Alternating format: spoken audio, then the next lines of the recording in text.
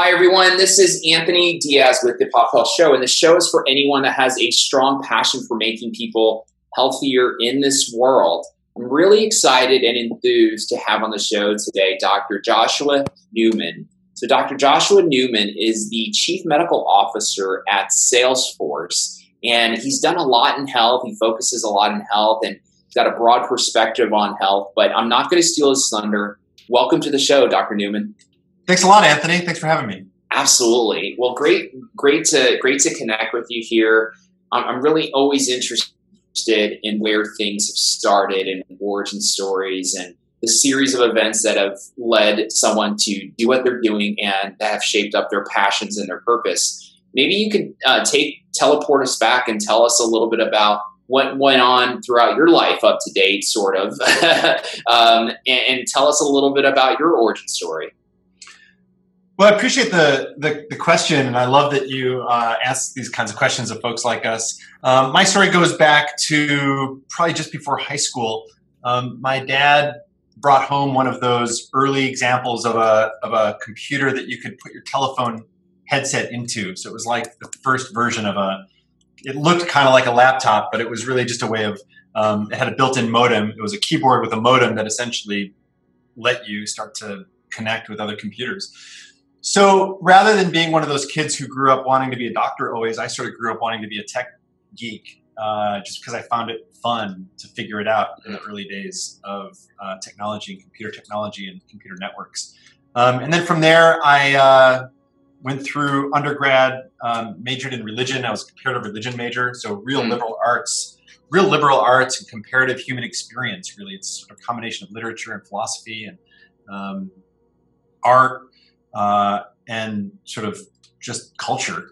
Mm-hmm. And so when I finally got finished with my undergrad, I taught preschool, I set up rock concerts, I made music for theater shows, and I did all these liberal arts things and got to the end of that and felt like the best combination of an experience that would make me really a rich human being and the opportunity to make a living would be medicine. So I got into medicine. I really liked psychiatry because I wanted to go to the roots, and I'll probably get to this later on in our conversation, but I really wanted to get to the roots about why people were sick. And I thought it was in psychiatry, but as my experience in medical school went on, I found myself loving procedures and surgery much more than I liked psychiatry. Combination of how psychiatry is practiced and I think a passion that I have for working with my hands and the kind of the moment and the drama of being in procedures. And so at the end of medical school, I chose family medicine, which was, I think, my best attempt to combine the human side and the sort of the procedural side of medicine. After that, I did, instead of practicing, I did a Robert Wood Johnson Clinical Scholars Program out in UCLA to learn health services research. It was a great program. Went out to UCLA and really was sort of schooled in the economics, the quality, and the entire sort of perspective on the health system, which really opened my eyes to a lot of stuff, all the while maintaining sort of a health technology focus and doing some projects in Skid Row of LA and bringing together different providers of homeless services, social services, and medical services. So then when I finally got to the end of that, I was the one guy in the program that didn't want to be on faculty, but they offered me a position, and it was really quite an honor. So I spent a year on the faculty at UCLA before realizing that I needed to go into industry, and then got in touch with Salesforce and just happened to be in the right place at the right time. And it's been quite a journey, and I've been at Salesforce now for 10 years. Nice. Well, Dr. Newman, I guess a couple of things that I really appreciate about your background and your focus is the broad spectrum of skills that are directly related, but also that are complementary, right? It's a very complicated healthcare world, but it's also a really exciting time where you obviously fee for value market, hospital CEOs and providers and payers are starting to realize how much, we need to really focus on patients and members in their experience, but also any needs that they have. And so there's an interesting, huge phenomenon and opportunity, but with that comes a huge level of creativity, technology, medical expertise, most precisely, to be able to to deliver care the most innovative way possible. So I guess along those lines, I'd love to hear, you're seeing so much of this in healthcare. You're seeing the full spectrum. What's one or two things that really is fascinating you today in health, whether it's technology related, process, maybe it's payment models, maybe one or two things that really is capturing your attention, and love to understand why as well. So. It's the two things that pop up instantly, the two general categories are big science and big human. I'd be remiss not to mention the important innovations, the important discoveries, the actual science of clinical medicine and how it's advancing. It's a 10,000 or million year, depending on how you want to measure it. It's been a long time coming to the point now where we should all sort of take a breath, and every single day we should be incredibly grateful and incredibly just proud of our colleagues and history that has gotten us to this point where we can treat so many diseases. Most recently, I think the things that excite me are things like CAR T therapy for targeting cancer specifically toward the receptors and some of the genetics of the cancer cells, and some of the biologics that we have treating immune disorders, autoimmune disorders, and some of the other more really complicated diseases that have been afflicting people for a long time. And with those two, we're making so much progress in actually treating disease. There's an Ebola vaccine that's looking incredibly promising. HIV is treated better and more effectively and prevented than ever before. And so just every year, there are more of these real science innovations. So that's important because that's going to continue on and on forever. But I think the thing that I pay the most attention to, and the stuff that's personally most affecting and also connects to with what we do at Salesforce, is the big human side, which is the increasing focus and the increasing appreciation for the importance of relating to human beings as a way of treating their healthcare. This is seen in the growing attention and sensitivity to social determinants of health by all parties, not just payers who worry about risk stratification, but also surgeons who are worrying about post-op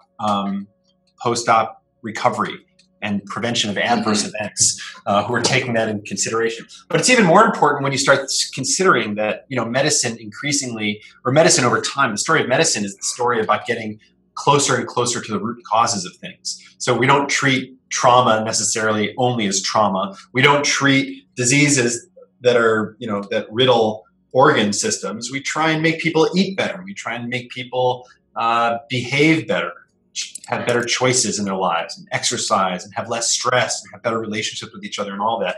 And over time, what we've seen is medical interventions are increasingly trying to intervene in those earlier moments, and we're seeing the effects of it in healthier populations, in some, I think, attempts to bridge some of the gaps of disparity in healthcare and illness. And so that stuff gets me the most excited. And there are tons of interventions, whether it's behavioral health for, addiction or anxiety or any of the kinds of obesity issues. All of it is starting to, I think, really get some momentum and visibility. And so it's no longer in the shadows. It's really squarely in the center of what healthcare is addressing these days. Mm-hmm. I love it. I love it. And I've never heard it kind of framed in that type of way. I'm starting to hear the term a little bit more. But yeah, when it comes to, I guess, big technology and big human, there's so much still going on with, the technology that's in hospitals, the payment models. And so some of these things are turning for the better, right? You see the payer and provider worlds coming together a little bit closer. Infrastructure, operations, and technology between the two are starting to support a little bit more. But I guess with the processes that are in place today and, a big focus on big tech, big human, what does that shape us up for the future? Maybe you can tell me a little bit about what you see, changing in this world, what still needs to change, if it's legislation wise or if it's payment model wise, to really unlock some of these innovations, right? All these different vaccines and being able to, alter diseases at their core so that we can cure people. Now it's just, how do we get that accessible, right? And distributed and to the right people. So I guess said in a more concise way, Tell me a little bit about your future of health, or the way that you see health shaping up to be in the future. You said it, Anthony. You said it perfectly. It's how do you get people access to this stuff? I got a newsletter from my alumni magazine, and it has a guy, one of my fellow grads, went to Uganda to start working on the Ebola epidemic, and his quote says, "The most important tool in fighting the epidemic is trust." It's not the science, because science without trust doesn't go anywhere. Right. And so I think you're absolutely right. So the things that I look at sort of this trust and this big human side in two ways. Right now we're seeing gigantic problems in our society, and the problems are problems of addiction, and problems of anxiety and depression, and problems of obesity and overweight and loneliness and suicide, and sort of the diseases of despair, as people call them. These are not going to be treated with a pill or a surgery or an imaging study. These are treated with relationships. So whether it's treating directly the causes of some major illness and morbidity, or it's treating the anxiety that indirectly prevents people from taking their medications or making a follow-up appointment.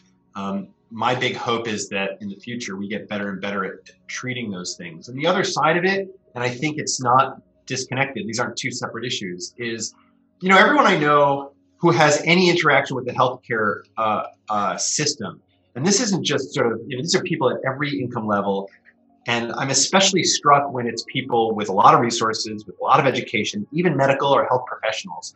When they encounter the health industry, they tend not to complain about the medicines, they tend not to complain about the procedures or the studies. In fact, the science, as we were just saying earlier, is remarkable and impressive and ridiculously effective compared to every other generation of humans ever to walk the planet. So we're better than ever. And yet, every single person that I talk to pretty much complains of how long they had to wait, how invisible the process was, how irrational the system was, how you couldn't get data from one place to the other, how synergies that would strengthen any one or groups of players that they're relating to can never be realized.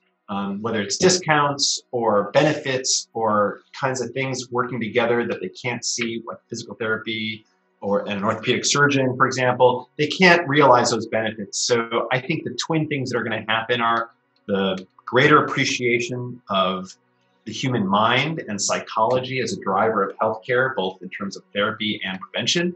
And then secondarily, the importance of rational, fluid, modern systems to combine, what's still in some ways an old-fashioned legacy sort of technology that underlies much of this advanced clinical technology that's going to make things a lot more fluid, a lot more reasonable, and a lot probably similar to the way that we live in our consumer world, in our transportation world, in our entertainment world. So I'm really hopeful and optimistic, and I think it's never been a better time. I love it.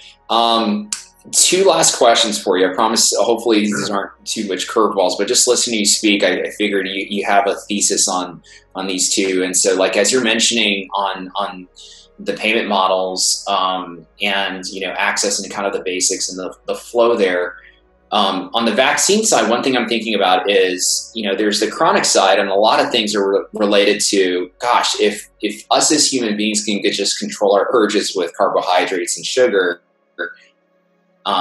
so much, and have an affinity, right, for fresh food, right, and veggies, right. So much of healthcare would take care of itself, right. But that's not the case because humanity gets in the way.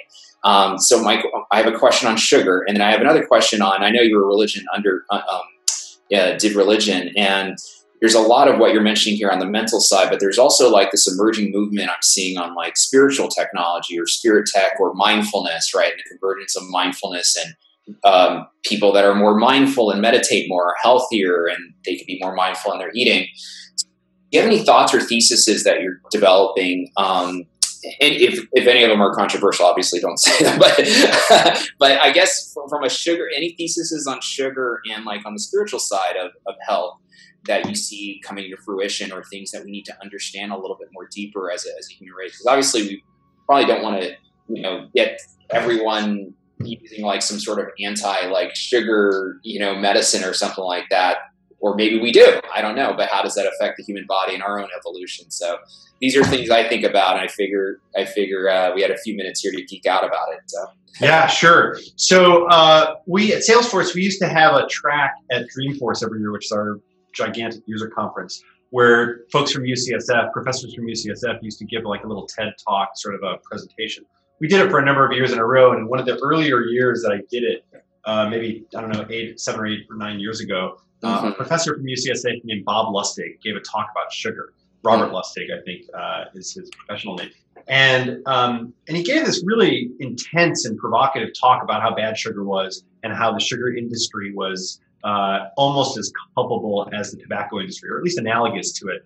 And I remember listening to it and feeling like it was reactionary and a little bit too provocative and not quite in line with, how I saw the world. And in the years since then, I've become a complete convert.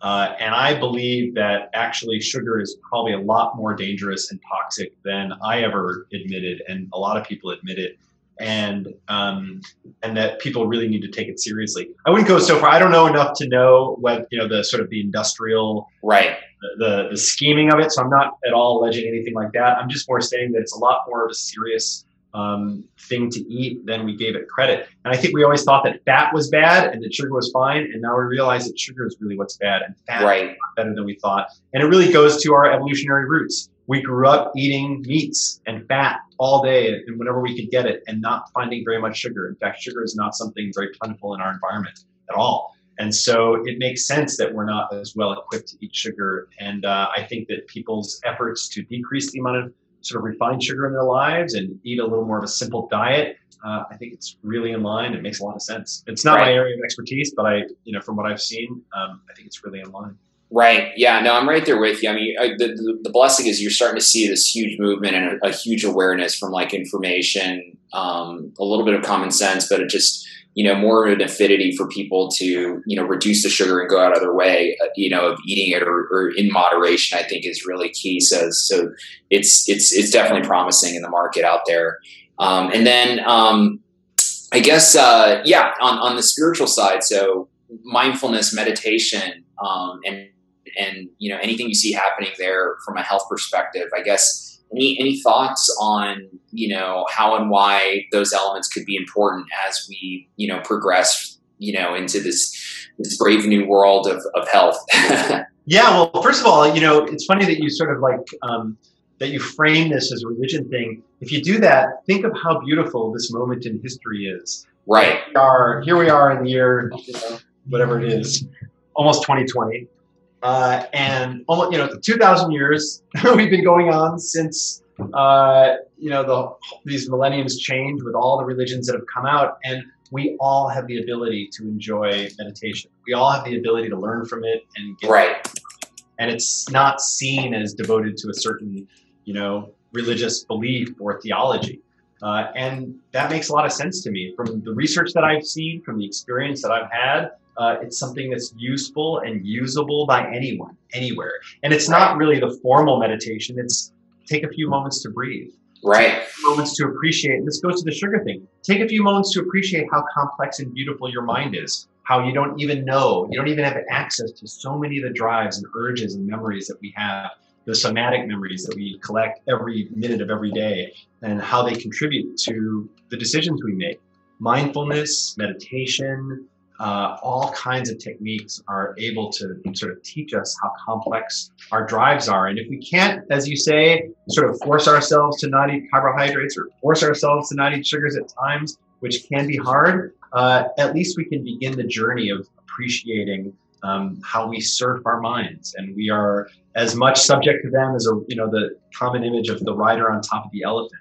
I think meditation really helps. It helps to appreciate reality, and it helps to maybe have some influence over it in those moments that we can. So I've seen it, and I'm a big fan, and think that at least a passing experience of it, or some kind of try it out, see what it's like. The lessons might last forever, even if you don't do it every single day. Right.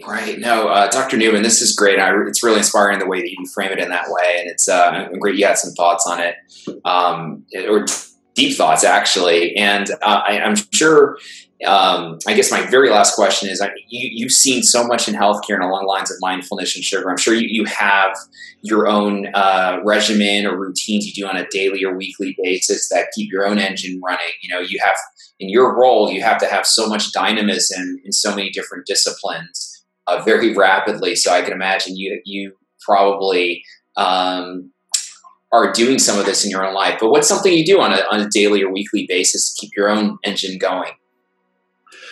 Well, I do a little yoga every day just to stay a little limber, but my daily practice is to wish that I were surfing, and my weekly practice is to surf. So Nice. Can't ever get out as much as I'd like to, and the way Uh-huh. the weather and my family and my little kids have to all contribute, and work responsibilities and travel and all of that, but it's really my favorite thing in the world to do. Nice. Well, I've seen some of those indoor surfing places, and maybe that's the next perk they have at Salesforce or something. Maybe so, but I wouldn't discount the value, of going out, and you got to get out to the beach. And it'd be a good discussion for our next webinar or for our next podcast to talk about, which is more restorative, waves in a pool or no waves in the ocean. Yeah, exactly. No, I love it. Yeah, no, there's just something there with the grounding element of getting out to the beach. I don't know how to surf, but you're inspiring me to take up a surfboard and just get out there. Come on out. Happy to give you a lesson, Anthony. Anytime. Awesome. I'm gonna take you up on it. Seriously, Deal. Let's do it. Done. So awesome. Dr. Newman, this was great. I didn't want to take up too much time. I know how busy your week is, and this is just great to ground with you and talk about all these different things. And it's really refreshing. And I'm sure for our listeners, they may be inspired to reach out to you and just say hi, or just share their thoughts. And I guess along those lines, from a social media perspective, if you'd like anyone to interact with you online or directly, what would be a good way to do so? Send me an email at jnewman@salesforce.com. My Twitter handle is jnewmansf, though it's not as active as some. And I'm pretty easy to find. Awesome. Happy to talk. Always happy to get people excited about healthcare, surfing, healthy diets. Yeah. Podcasts. Well, I love it. Well, balance and breadth and depth is what I'm taking away from this episode, and it's very inspiring. I really appreciate what you're bringing to the healthcare industry, and right place, right time, right person. So I really appreciate you and your background, Dr. Newman. Love to have you back as you guys continue to do some profound work in healthcare. And to our listeners out there, this is the Pop Health Show. The show is for anyone that has a strong passion for making people healthier in this world. Again, Dr. Newman, this was great. Thank you so much. Thanks a lot, Anthony. Thank you.